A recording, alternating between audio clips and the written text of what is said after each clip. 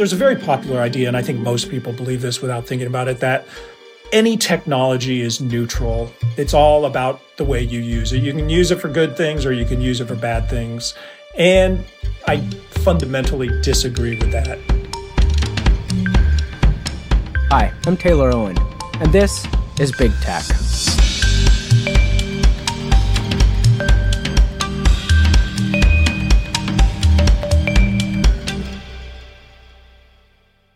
"12 years is like a lifetime in the world of technology. Back in 2010, the general sentiment about the internet was that it was going to leave us more empowered, more connected, and better informed.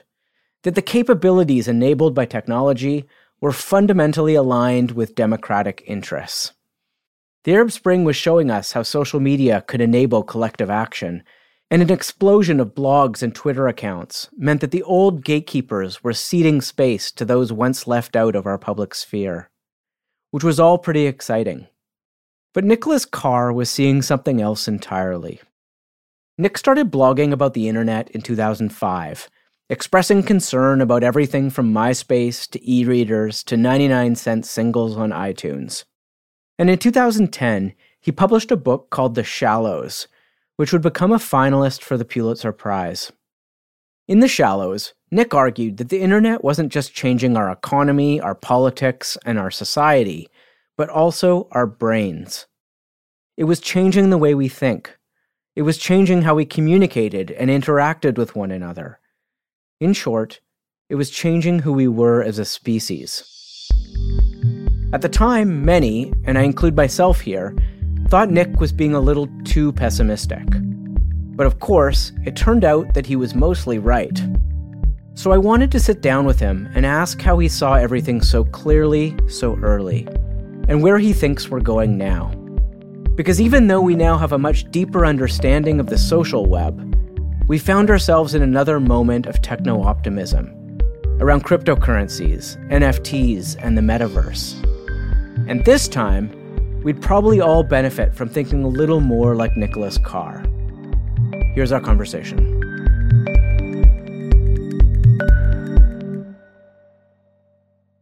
So I just want to start with some of your sort of earlier work, I guess, and where you were ahead of the curve clearly in pointing out some of the deficiencies of particularly the social web as it was emerging. And I'm just curious broadly what it was like being so sort of against the current beliefs about these technologies at the time. Yeah, it's kind of strange because I started a blog in 2005, which was right at the start of what was then called Web 2.0, the social web.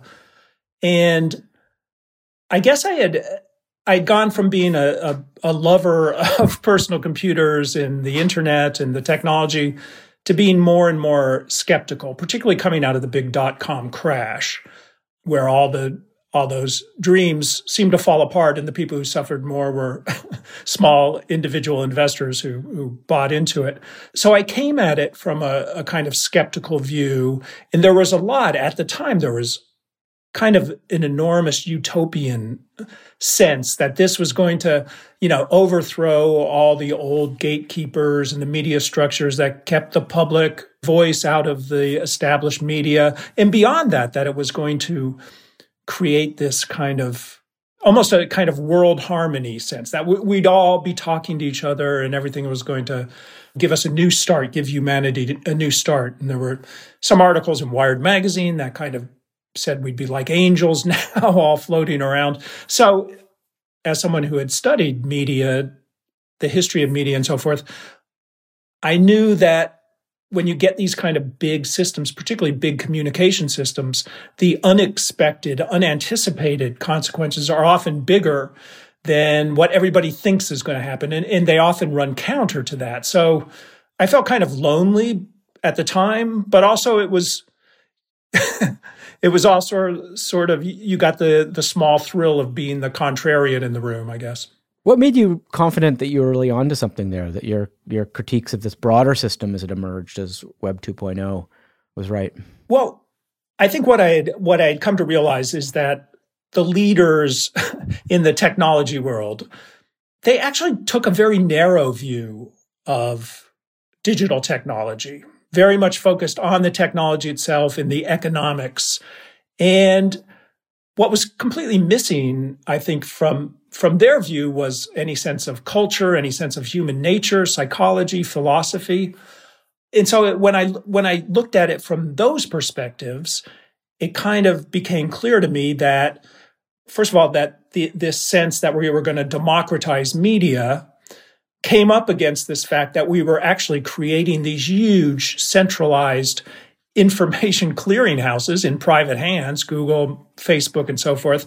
And then second, it seemed quite clear that when you open up democratized communication, you'll get a lot of good communication, but you're going to get a lot of bad communication as well. And you're going to amplify the bad parts of human nature as much as the good parts. And so it was kind of that sense that we were opening a Pandora's box, and that the people who were in charge of the Pandora's box had no idea what was going to come out of there. Yeah, and it feels to me there's two things that were in tension there. I mean, there was certainly a new form of collective action that was being enabled through these technologies, and we saw examples of that. But we were also, as you say, centralizing control and the filter point in a new set of powerful centralized institutions. So we kind of were doing both these things at the same time, and those weren't compatible ultimately. That's right. And I think that tension is one of the reasons we're struggling with all sorts of problems today, because we invested control in companies that were fundamentally utopian, at least Google and stuff. I'm not sure about Facebook and stuff. I don't think that would be the right word. But, and these companies just trusted the technology would take care of all the problems.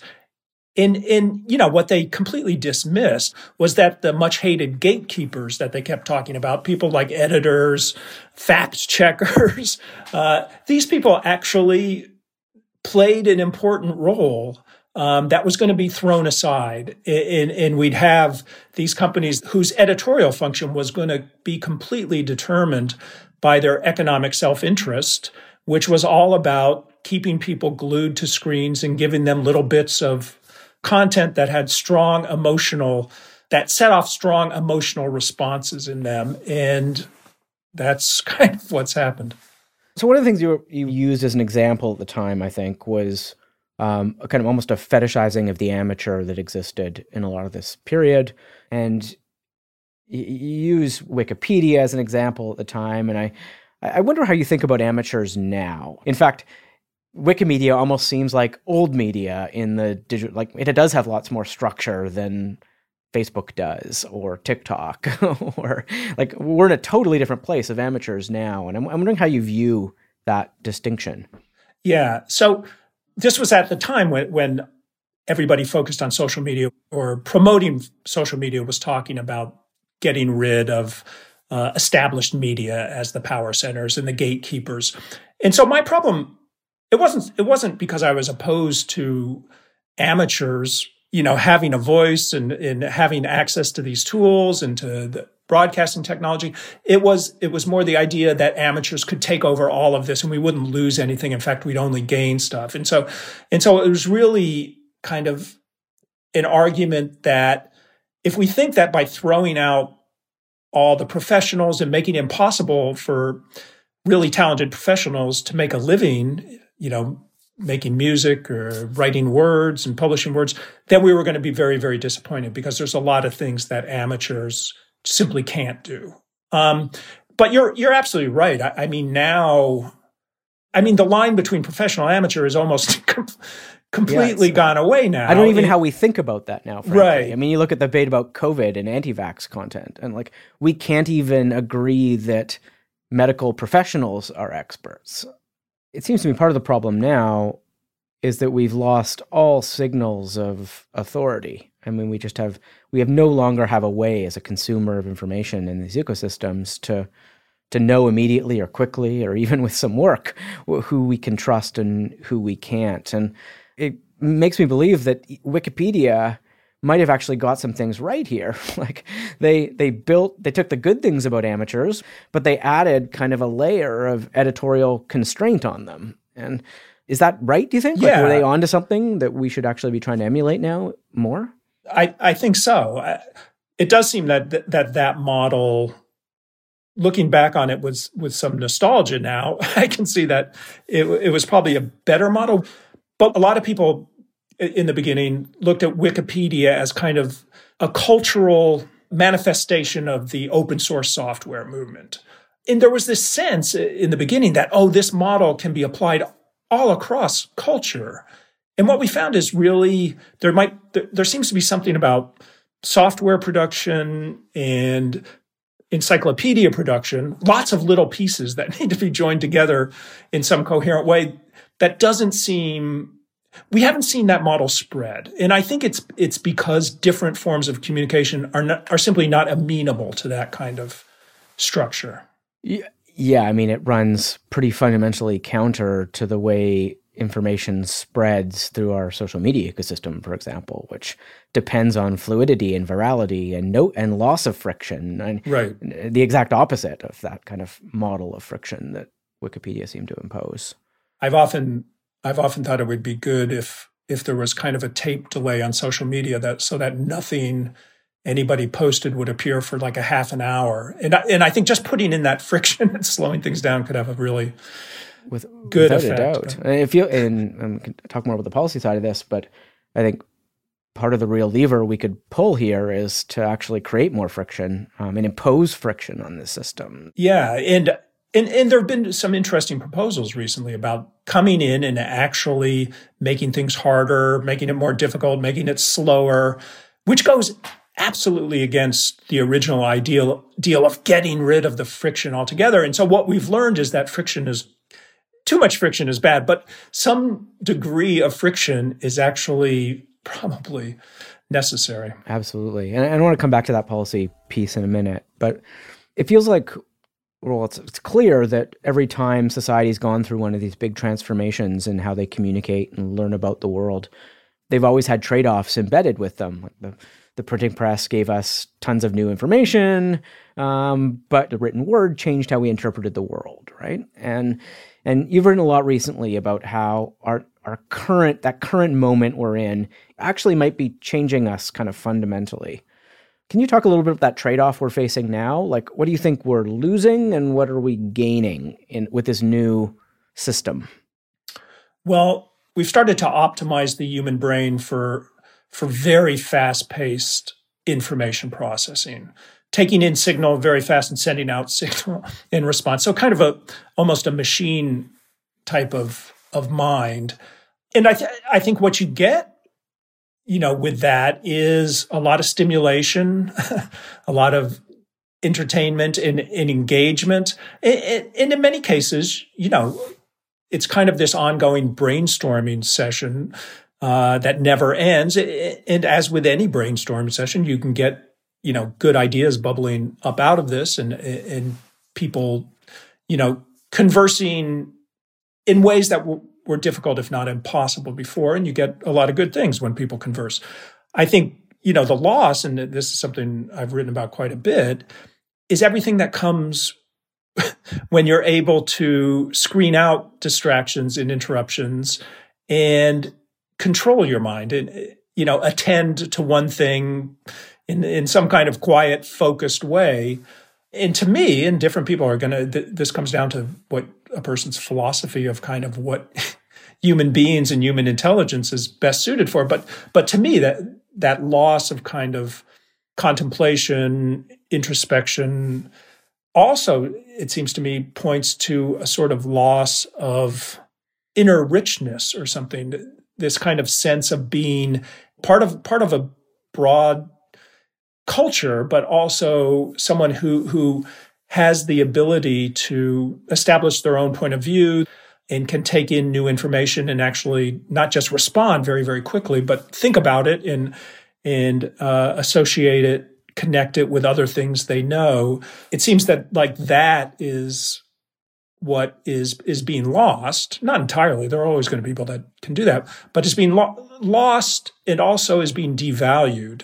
Because I think one thing we see over and over again with technology, particularly media or communications technology, is that society not only kind of is shaped by the technology, but their views on the mind are shaped by technology. So we say, things like contemplation and paying attention and being offline or whatever, that doesn't matter much anymore. And it's also kind of makes people suspicious of you if you're not connected all the time and you can't be reached and you take 3 hours to respond to a text or something.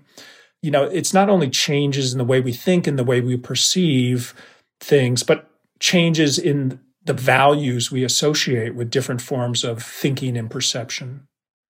I think we tend to think of these sorts of interferences from outside, whether they be social media or notifications, as a distraction. But it seems to me you're saying something deeper, which is it actually is changing how our consciousness functions and how we think and what we think. It's not just stopping us from thinking, it's changing our thinking. And I recently interviewed one of the sort of initial scholars around neuroplasticity. And that's the argument that comes out of that world too, right? Which is these technologies aren't just interfering with our lives, they're changing our mind in some fundamental ways. Right. One thing that the science of neuroplasticity, that the fact that the mind throughout our lives is malleable and adapts to circumstances, adapts to the environment. One thing it teaches us is that when you change the way information is presented to you and change the way you take in information and think about it, that doesn't go away when you set your phone aside or turn off your computer or whatever. It kind of leads to deep ongoing changes, not necessarily permanent. If you change your habits because it's plastic, it will change. And this was really one of the spurs for a lot of my work, is that I found it myself, because I'd spent a lot of time online, that I was really having trouble paying attention, kind of sitting down with a book and reading for hours on end, something I used to do quite naturally, suddenly was a struggle. And I really felt, man, I would like to go over to the computer and check email or Google stuff. And so it was that kind of personal experience that something's going on here that led me to try to associate this phenomenon with some of the deeper ways that the mind and the brain work. And one of the ways the mind does function is through a stream of consciousness thought process we go through, which is a very internal, private thing, an individualized thing. But in many ways, we're now doing that publicly. Is that a fundamental change there too? Yeah. In fact, and this is something I've been trying to get my head around recently, and I'm not sure I've totally done it, but the way I think of it is that social media has sort of turned us inside out. That stream of consciousness that used to go on inside of us, emotions that we felt and then had to process and stuff, and opinions. Suddenly it's all out there. It gets broadcast almost immediately, which changes our relationship to our emotions and our passing thoughts and our experiences. Rather than somehow processing them within us, we process them socially now. And at the same time, and I think this has been exaggerated by the pandemic, the kind of traditional outward self that you'd present kind of in your presence, your physical presence, is sort of turning into the interior self, because you see people retreating, and I think this was happening before the pandemic, but even more so now, kind of becoming less comfortable with physical presence, in retreating from that and feeling more and more comfortable with what used to go on inside us now going on as sort of an ongoing media production. So there's something very interesting, I think, going on, and very, very deep in the way we construct ourself. Yeah. If you talk to people who study teenage use of social media, for example, they'll say that like visual projection of self is like the biggest change here. Is like the constant projection of yourself out to the public and images of yourself is a fundamental change to how teenagers engaged with each other before and came to know themselves. Yeah, over the last couple of years, I've been teaching an undergraduate seminar on social media, and that certainly comes through there, that, you're constantly receiving signals back about how you portray yourself. It's not like people have never been self-conscious before and concerned about their appearance and stuff, but we've never been so intensely overwhelmed with this sense that I am this image that I'm constantly projecting and constantly getting feedback about.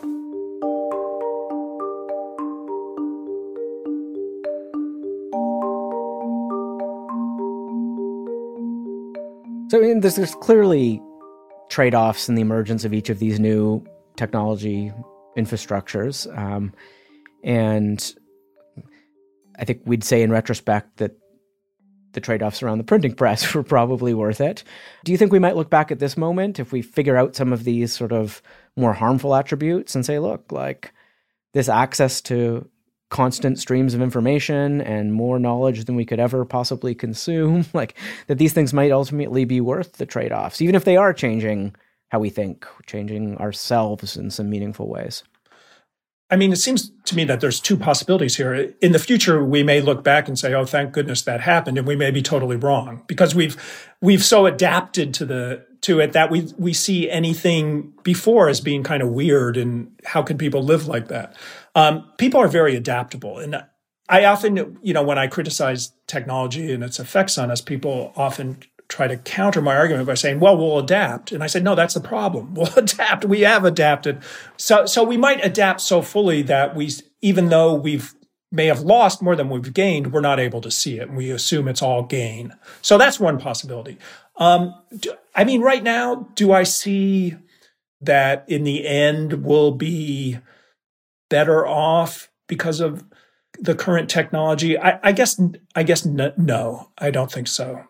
There's still a possibility that some big changes happen, and they could be changes at a kind of personal level where people just say, why am I doing this all the time? And they change. And that's still within the realm of possibility. You see it.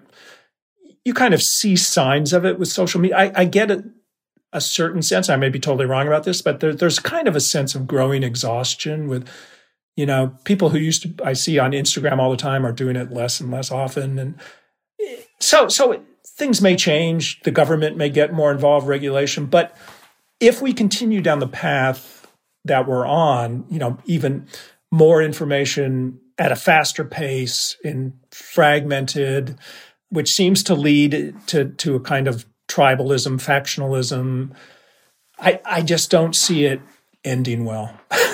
Yeah, I'm broadly with you.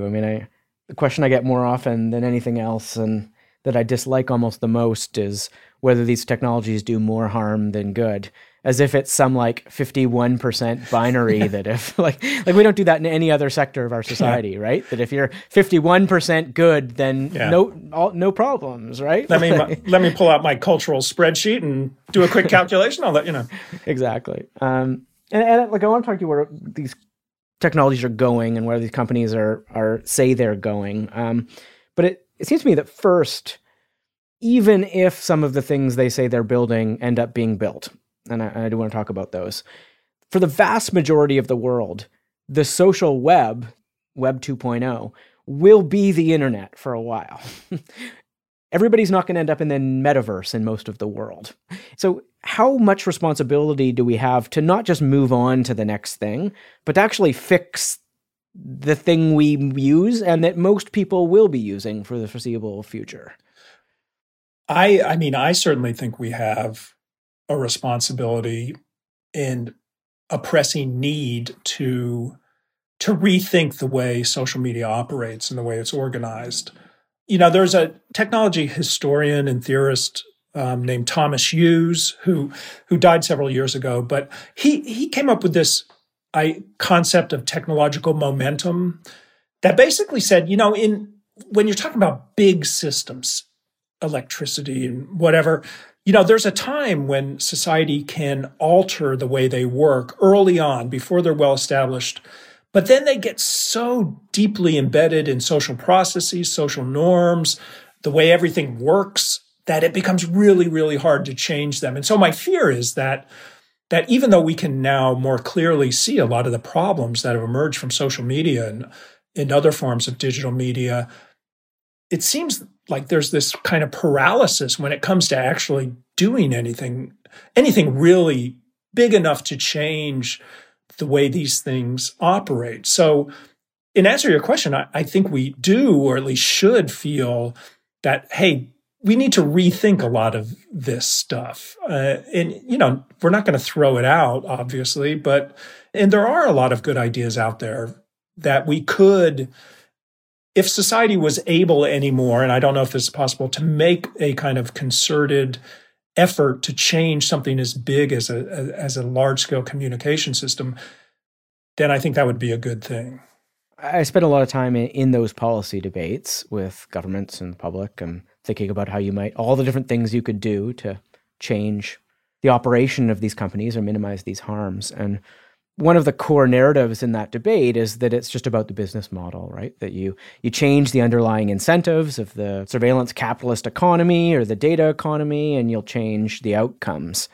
But it strikes me reading your work that you're actually saying that the medium here, the actual technology, may itself be also causing harm. And I wonder if you think that actually the business model, yeah, sure, it'd be great. It might help a bit to solve the business model problem or the data collection problem, but it's not solving all these problems, and particularly not some of the ones you're talking about, some of these ones about the mind and the self. And That's exactly what I think. I think there are important things, particularly when we look at the way bad information gets promoted and spread. I think there are ways to deal with that. And a lot of them have to do with the business model. But I do think, I guess I reject, there's a very popular idea, and I think most people believe this without thinking about it, that any technology is neutral. It's all about the way you use it. You can use it for good things or you can use it for bad things. And like some other media writers, I fundamentally disagree with that. I'm not saying there are good and bad uses of tools, but I believe that technologies have biases in them, in the way they fundamentally operate, that you can't really change. I mean, when you adopt them, you're buying into that bias. And so computers and computer networks, as a technology, they want to dispense as much information as quickly as possible. I mean, that's why we have computers. It's not to slow things down. And so I do think that as a communications medium, a computer network is fundamentally different from a, traditional telephone network or the post office. And you can't just say, oh, we'll just figure out the best way to use it and all these problems will go away. I think the deep changes they introduce into the way we think, the way we perceive the world, the way we perceive one another, I'm not sure that those, are amenable to kind of regulatory solutions. So how does that change the policy conversation then? I don't think it makes the policy conversation less important, but I think it says that, look, there are some things that we may be able to address through policy and law, but there are other things that are just probably going to be a long-term consequence. 100 years ago, when society went through the process of electrification, a lot of things changed. And, fiddling with the currencies and the voltages or the business model would not really have changed anything about that.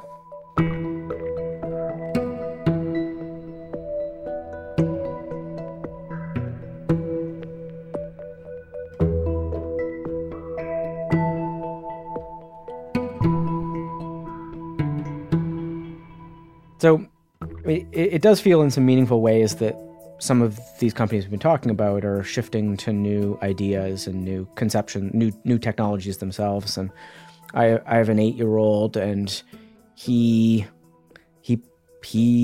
thinks of media as Roblox and Minecraft and places in which he socializes in a digital space, which feels to me is fundamentally different than previous versions of the internet. I mean, he sees these as places he participates and socializes, not things he goes to or information he consumes.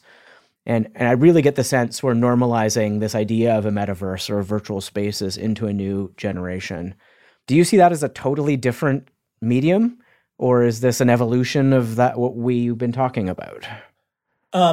I think it's an evolution, but I think if it pans out, I think its consequences won't be exactly the same. I think there'll be some similarities, but I think what you're describing is absolutely right. And what the intellectual class that's so busy on media and discussing social media has a complete blind spot for gaming in all its various permutations. And so, the chattering class is really interested in social media and Twitter because they're constantly on Twitter and that's their world.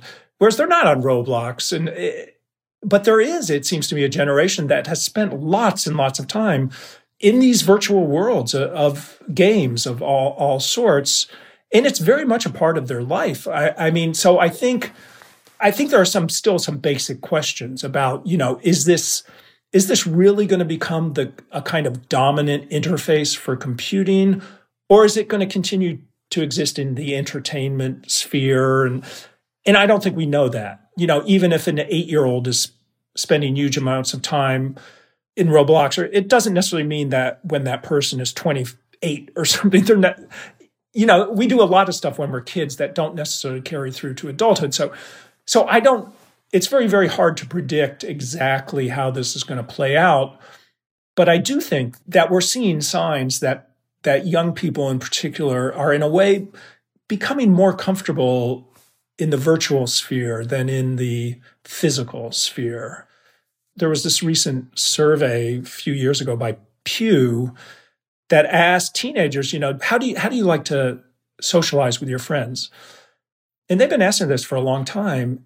And you see this dramatic shift away from in-person to various ways of socializing online, whether it's, through texting or gaming or social media or whatever. And now it's like 66% of American teenagers say, I'd prefer to socialize online. That's a radical change to me. I find it almost hard to imagine, but it shows that something probably pretty big is going on. Yeah, and look, we've only hastened it through the pandemic when we've also Absolutely. put them in school online as well. Yeah. It's not just their free time, it's their time that is online now in every meaningful way. And have you given any thought to how this new change might be changing how we think and how we interact with each other in the same way the social web did?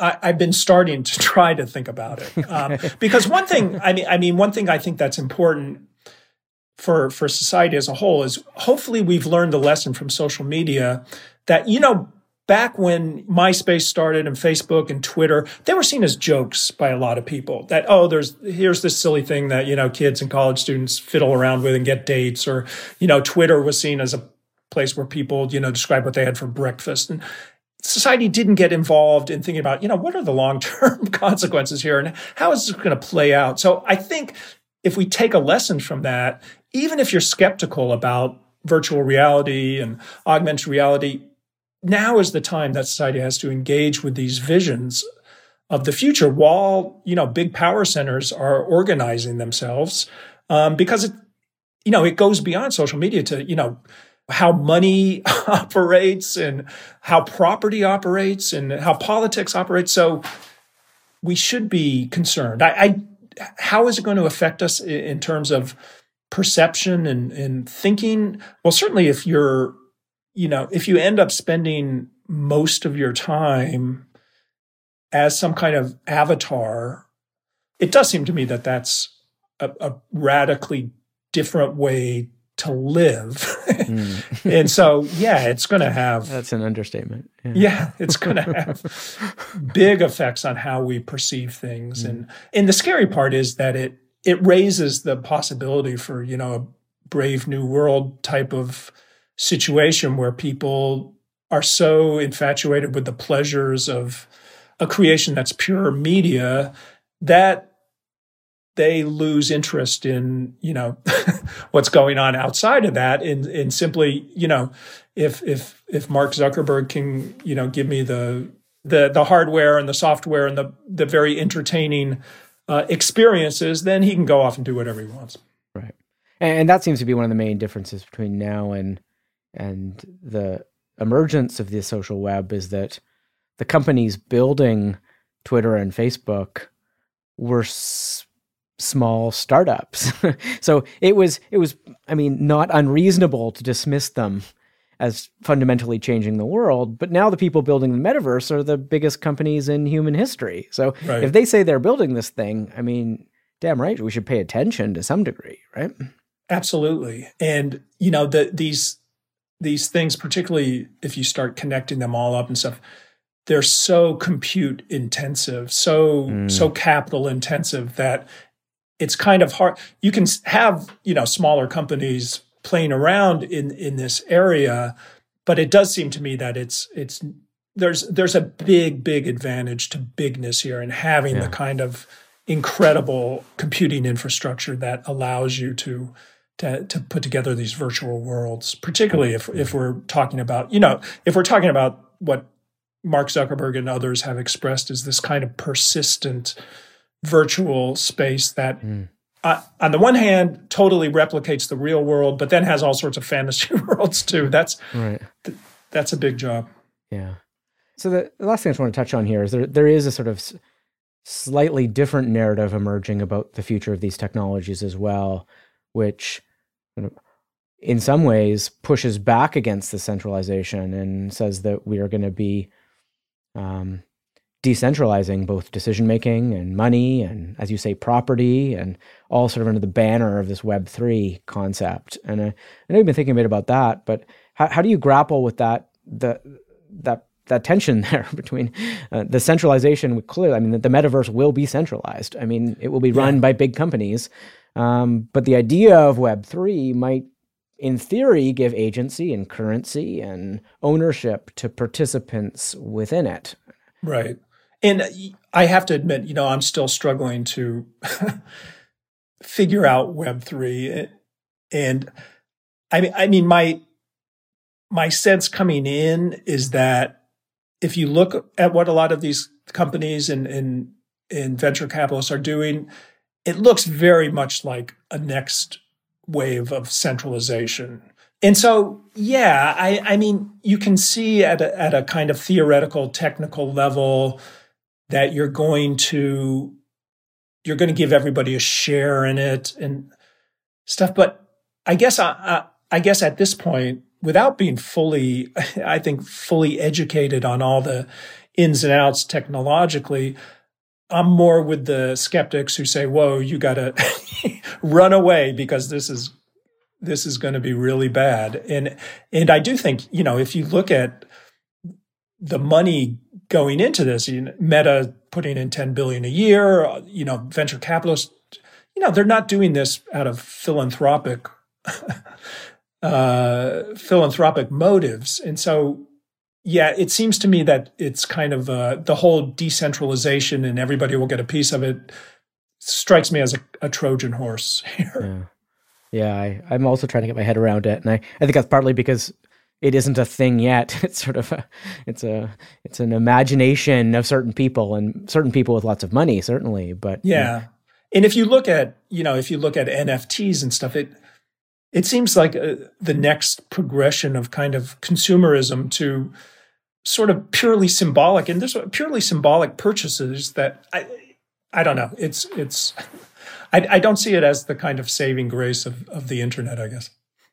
Just to close here, I mean, I often get accused of being far too negative on these technologies, and a Facebook official recently said that I hate the internet and went around sort of publicly saying I hate the internet, which couldn't be further from the truth. I think sometimes pointing out the downsides of these technologies is an effort to preserve the good things about them. And I'm wondering how you see that balance now. Like, what do you think is really worth preserving and fighting for in the technologies we currently use, and what are you sort of hopeful for there? I come to this as a person who, when personal computers arrived, was really excited about them. Couldn't wait to get one. Stayed up all night with my first, for many nights on end. Really having fun and kind of exploring it. And the same with the internet when it came along, the web. So my feeling is when the technology turned from this set of tools represented by all the applications in your PC or your whatever to a media system, that's when I started to have big problems with it. To to me, the best kind of tools are the ones that give individuals or groups of people more agency, allow them to pursue their personal curiosity and explore and do these things that I think are fundamentally good for us, but also require you to, require that space for individuals to make decisions about what's important to them, what they're going to look at, what they're going to pay attention to.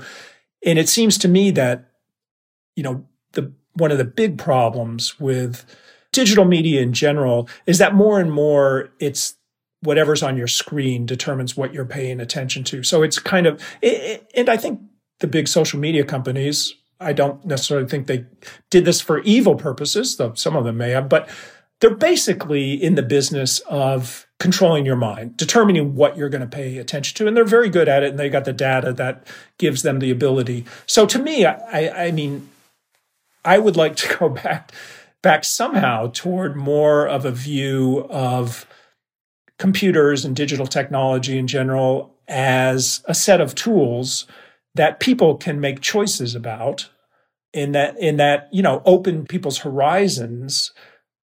Whereas I think what's happened over the last 10, 20 years is exactly the opposite, that even though we feel like this whole new world has been open for us of unlimited information and stimulus and entertainment, actually we're losing kind of agency and we're losing personal control of our minds and what we pay attention to.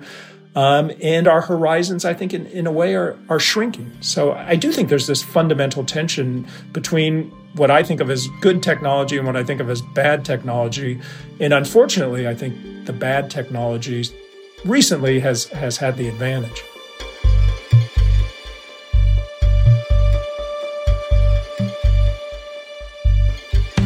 That was my conversation with Nicholas Carr. As always, you can reach me at taylor@bigtechpodcast.com.